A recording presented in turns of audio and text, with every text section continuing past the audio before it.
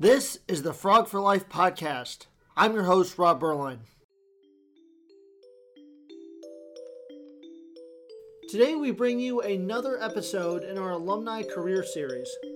We are joined by Terrence Hood, who is an Assistant Director in TCU's Career Services Department. Terrence will go over how to create the perfect resume that stands out from the crowd and the resources that TCU alumni have to further their career.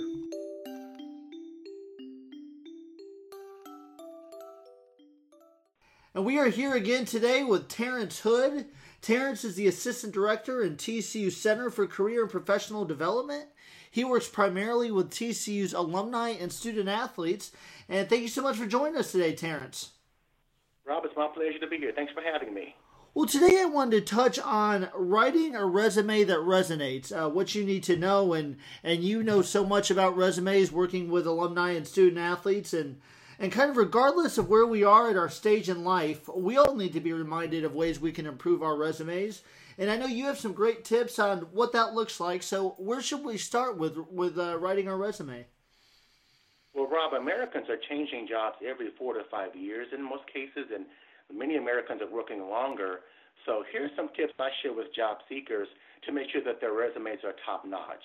So the first thing I like to always start with is there are two primary resume formats.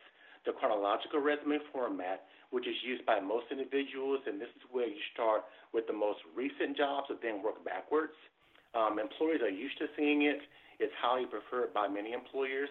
The next format is called functional format, or the skills-based resume.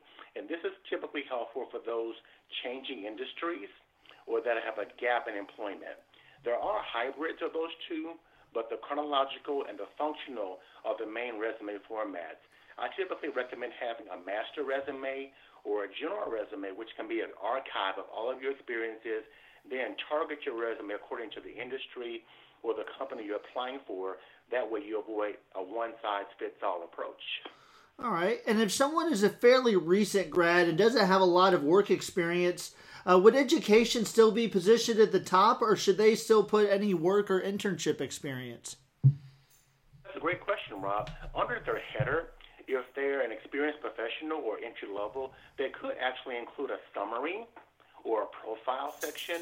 That might consist of who you are, what value you might bring that differentiates you from other applicants. And when creating your summary or profile, some key questions to ask yourself might be, what am I most proud of in my career? Which of my skills do I feel most confident in? And why am I applying to this specific job? It could also include relevant transferable skills and keywords from the job description. After your summary, I recommend the education section can be listed as well. If someone has been in the workforce for 10 years or more, education can go at the bottom of the resume, and typically it stays there for the rest of your career. The longer it's been since you graduated, it becomes less relevant than your experience.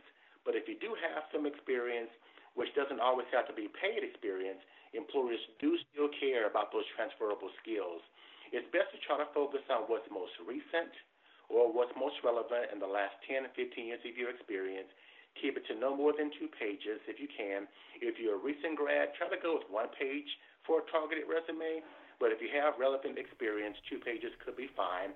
Government resumes or CVs can be longer, and some other sections you might want to consider including on the resume are professional affiliations, skills, or even honors and awards. Okay, and if someone is changing careers, let's talk a little bit about that functional resume in terms of the jobs they've held don't necessarily match the job they want. So it sounds like maybe a functional resume should be more preferred in those situations. Rob, that's correct. In most cases, a functional resume is a good start. The best approach is to find those skills, as you mentioned, the skills you have which transfer to the new position. So start by investigating those core skills needed for the job you're seeking. Then consider how you've used those skills in the past.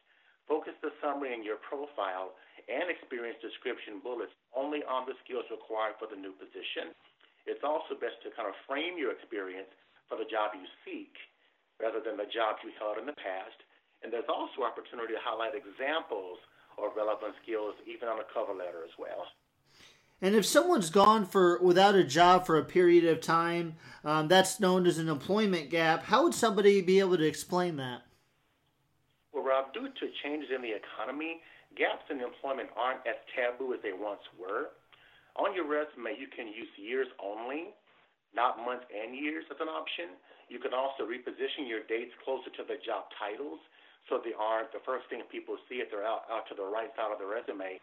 That's what they see first, but you can also reposition your dates, move them in closer to your actual job title so the dates aren't the first thing that they notice. Or they might consider omitting any short-term jobs.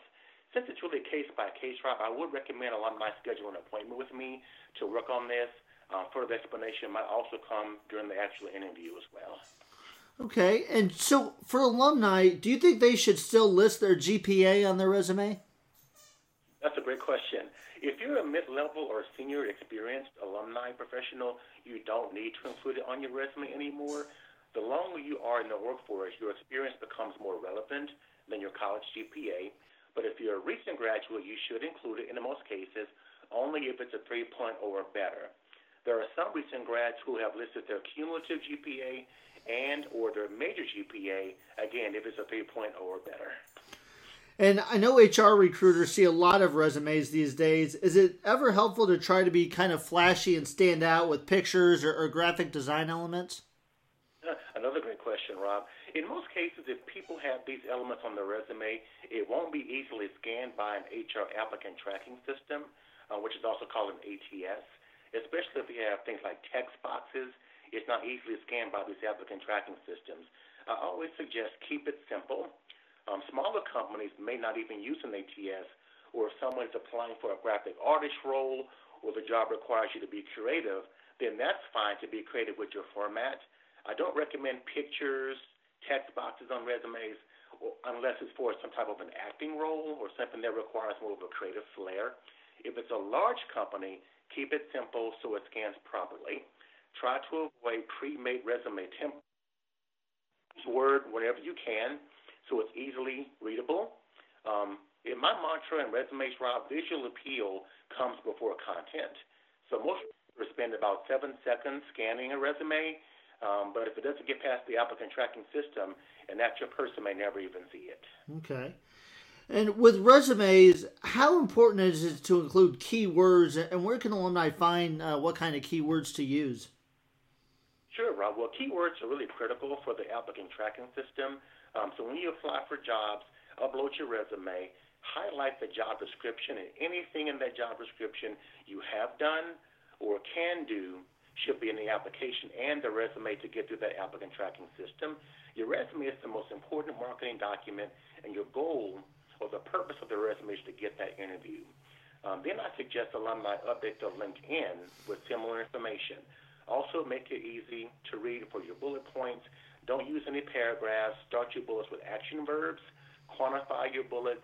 For example, maybe design marketing strategy resulting in 20% increase in profits over 6 months. Or use terms like leading to or improved or enhanced. This gets the attention of recruiters. Also, there's a website called jobscan.co, and you can copy and paste your resume in one text box in the website and the job description in the other text box, and JobScan will show you what keywords are missing that you might want to include. And so people look at these job descriptions for the keywords, but where do they put the keywords on the resume? Do they put it in the summary at the top, or do they put it by their experience? Well, Rob, keywords can be listed in a couple of places. Most important information or the keywords can go into a summary section or a profile section, or some may call it a summary of qualifications. That typically might go at the top of the resume. It's in bulleted descriptions with demonstrations, examples, quantifiable outcomes. And that's what I recommend in most cases. Okay. And you mentioned that it's important to quantify experiences and outcomes, but how do I create a quantifiable result statement if my job is not currently quantifiable? Well, Rob, you can use those hard metrics such as increased customer satisfaction by 30%, but many times these metrics are not even available. So instead, you could actually use a soft measure or what I call a qualitative measure. For example, you might have something like noticeably increased staff morale, and that speaks to your contribution even though it's not attached to a number. Okay. And when in structuring the resume, do bullet points need complete sentences with periods, or are standalone sentences okay? And Rob, I don't really suggest using complete sentences at all because this could lead to the look of a paragraph on your resume. You want to try to avoid paragraphs. You want to use paragraphs only on the cover letter mostly, or perhaps a smaller 3 to 5 sentence paragraph in the summary, but bullets are highly recommended to increase that visual appeal. Also, no personal pronouns are suggested, so standalone bullets are fine with keywords on the resume. Okay. And if a recent grad or experienced professional is struggling to develop these types of accomplishment statements, what would you say to them? Well, to help with formulating those accomplishment statements, Rob, I suggest doing what I call mining for gold. And when I mine for gold, when I meet with alumni, there are 3 key questions to ask about every position or every experience. Number 1 is what was going on? So in the company, in the department or industry, what was going on at the time? What were the circumstances around that opportunity? The second question to think about is why were you hired or why were you promoted? What problem did they hire you to solve or what goal did they hire you to attain? And then think about what were your specific performance expectations.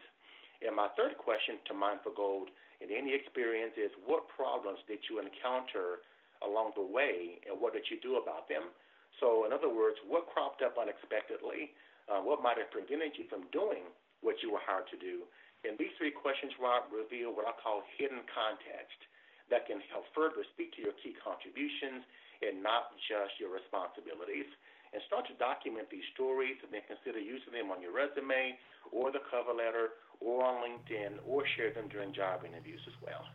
And what else can alumni do to stand out on their resumes for those applicant tracking systems as you speak of? Yes, sir. Well, Rob, I do suggest some additional tips I would share are to convey to employees not only what you did, but how well you did it.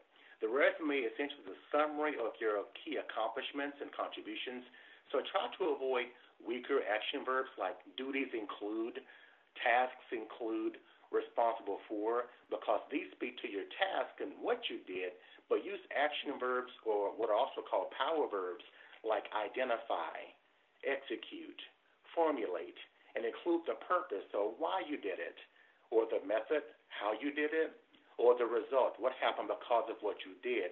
And this ends up being more impactful. Accomplishment statements, Rob, are written proof of the results and achievements from your past experience. Accomplishments can be comprised of positive impact in the job, community organization, military involvement, receiving recognition, special awards, promotions or commendations, or something that you improved or even made better. Okay. And before we get into how people can contact you, for those applicant tracking systems you spoke of, that might be a new term to a lot of people. What does that work? Do they just give out a grade to the recruiters, or what does that? I mean, how can I format my resume and know that? I guess how does the system work? Am I trying to achieve a score, or how am I trying to stand out against other applicants? That's a great question, Rob. The applicant tracking system typically works after you apply to a position. They're designed to actually scan, sort, and rank your resume based on having keywords from that job description. So every company's ATS might be set up differently, but for example, recently Lockheed Martin, I was on a panel and they actually said they got 25,000 resumes in 1 month for one job. So their applicant tracking system helps them to kind of filter out and weed out resumes that don't have some of the keywords. So it's kind of unfortunate, but the first goal of this system is to weed people out. So if you send the same resume to every position, it don't incorporate those keywords in your summary, in your cover letter, in your experience, you might not make it through. So the purpose is for them to sort, scan, and rank based on those who have those keywords. And then if you don't have those keywords, you might not even make it to a hiring manager's eye. So again, it's kind of designed to weed people out. Out of 25,000 resumes, how do you get down to 150? The applicant tracking system helps with that whole process. Okay. And if alumni wanted to schedule an appointment for a resume review with you, how would they do this? Yes, sir, Rob. So there are several ways for alumni to make appointments. The first way is to go to our Handshake website at tcu.joinhandshake.com. This is also our Frog Jobs database, so it's Frog Jobs powered by Handshake. So once they go to tcu.joinhandshake.com, they'll click on the Career Center tab, click on the Appointments tab, then click Schedule New Appointment. They can also download the Handshake app or call our Career Center front desk at 817-257-2222. If they upload their resume to Handshake, they'll receive a resume review typically within about 5 or so business days. If they have a quick question, Rob, they can also use our quick question feature on our website, careers.tcu.edu/alumni. Well, thank you so much, Terrence. That was very informative, and we look forward to alumni as they reach out to you and you help them further their career. It's been my pleasure, Rob. Thanks for having me. I appreciate your time.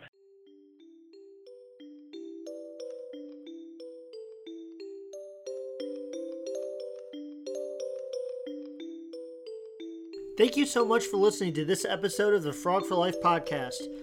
If you or a friend or family member would like to get in touch with us to share your story, please contact us on social media on Twitter and Instagram at TCU Alumni.